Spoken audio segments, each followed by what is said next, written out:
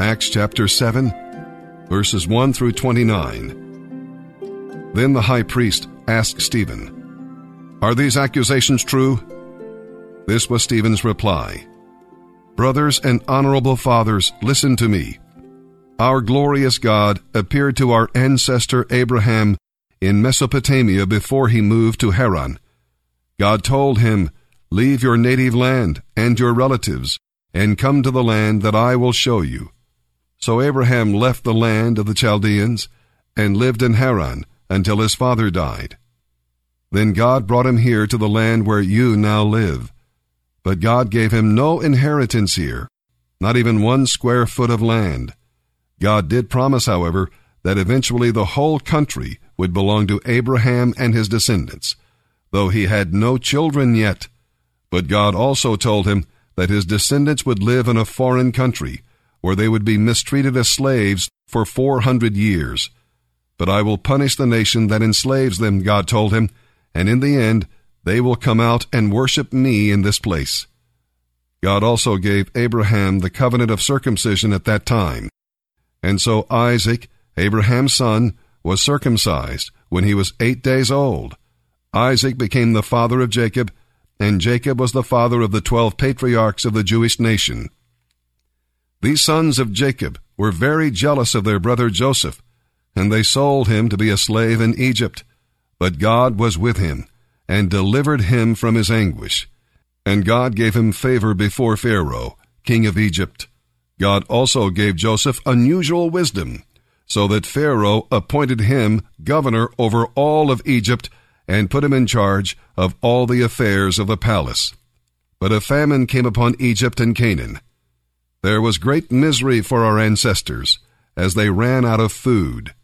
Jacob heard that there was still grain in Egypt, so he sent his sons to buy some. The second time they went, Joseph revealed his identity to his brothers, and they were introduced to Pharaoh. Then Joseph sent for his father Jacob and all his relatives to come to Egypt, 75 persons in all. So Jacob went to Egypt. He died there, as did all his sons. All of them were taken to Shechem and buried in the tomb Abraham had bought from the sons of Hamor in Shechem. As the time drew near when God would fulfill his promise to Abraham, the number of our people in Egypt greatly increased. But then a new king came to the throne of Egypt who knew nothing about Joseph. This king plotted against our people and forced parents to abandon their newborn babies so they would die. At that time, Moses was born, a beautiful child in God's eyes. His parents cared for him at home for 3 months.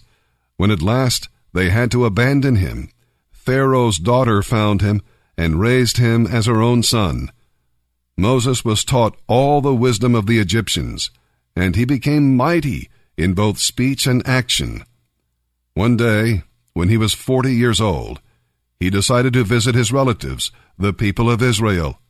During this visit, he saw an Egyptian mistreating a man of Israel. So Moses came to his defense and avenged him, killing the Egyptian. Moses assumed his brothers would realize that God had sent him to rescue them, but they didn't. The next day, he visited them again and saw 2 men of Israel fighting. He tried to be a peacemaker. "Men," he said, "you are brothers. Why are you hurting each other?" But the man in the wrong pushed Moses aside and told him to mind his own business. "Who made you a ruler and judge over us?" he asked. "Are you going to kill me as you killed that Egyptian yesterday?" When Moses heard that, he fled the country and lived as a foreigner in the land of Midian, where his 2 sons were born. Hey, I'm Cody Fannin. I'm 34 years old. I'm from Ashland, Kentucky. I'm in second phase here at the Refuge, and I just kind of want to give you guys a little heads up on my journey that I've been through so far.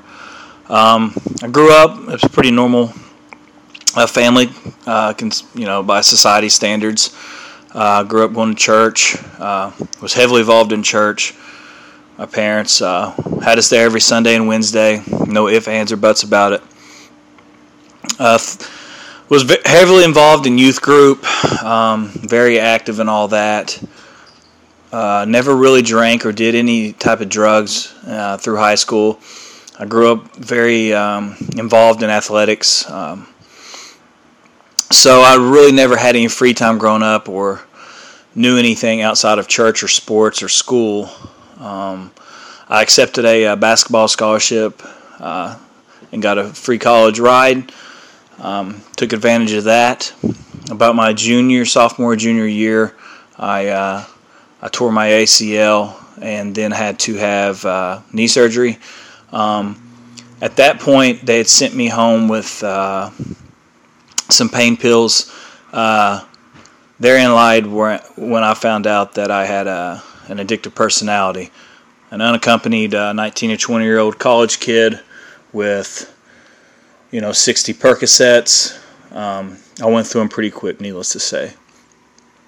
After that, went through them in 4 or 5 days, I believe. Went back to the doctor, made up a lie, said that my roommate had a party and somebody had stolen those pills. Went through those again. Went and got another script, lied, got another script filled. Then I hit a point where I couldn't afford or get any more scripts filled. So I replaced that buzz, I substituted it with alcohol. Then started the road of me being an alcoholic as well as being addicted to opioids. I dropped out of school, failed out, stopped going to class, was just drinking and partying all the time. Moved back home and worked. Although I was working, I was still drinking heavily and doing drugs. I did that. I've done that pretty much for the last 13 or 14 years. About 2 years ago, I'd say about 3 years ago, I went through a split up with my fiance, lost my house, then I sunk very heavily into depression and anxiety. That took me down a very, very dark road, a dark path.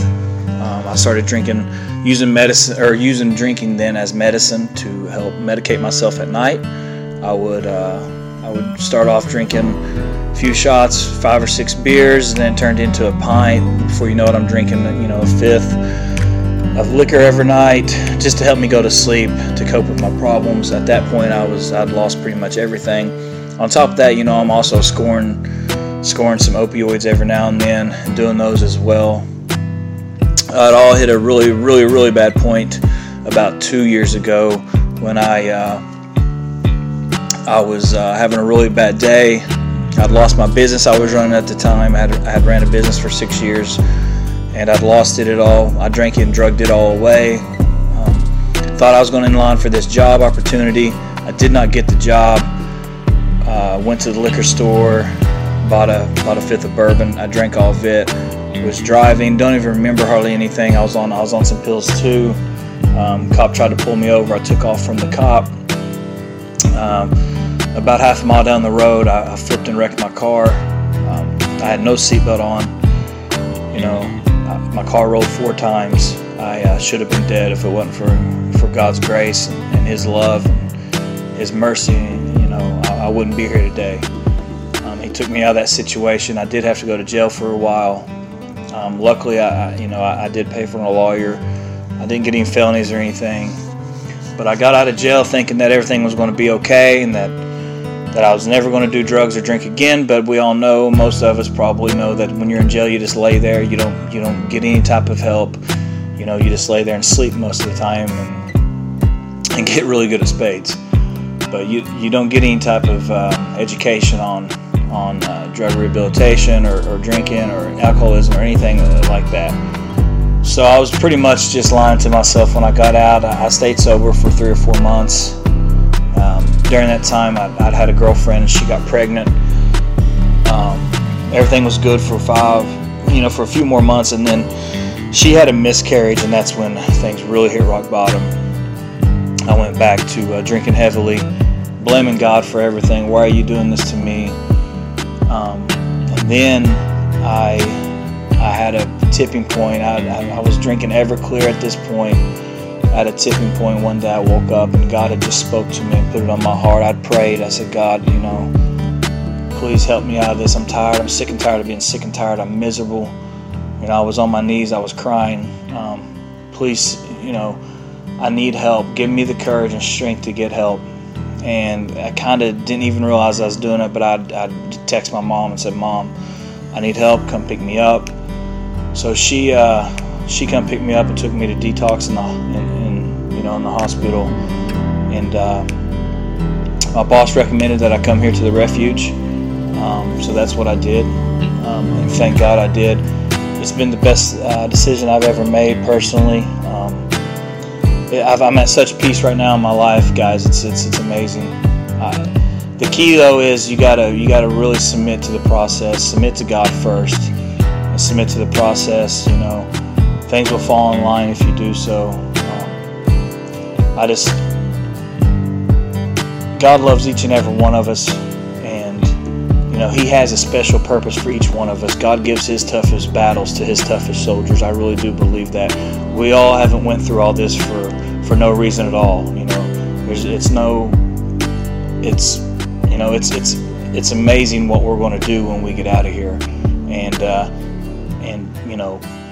we're going to be able to change people's lives, and I really believe that. So I love all you guys. I'm praying for each one of you guys every single day. Have a good day today. And always remember Philippians 4:6-7. Love you guys. Bye.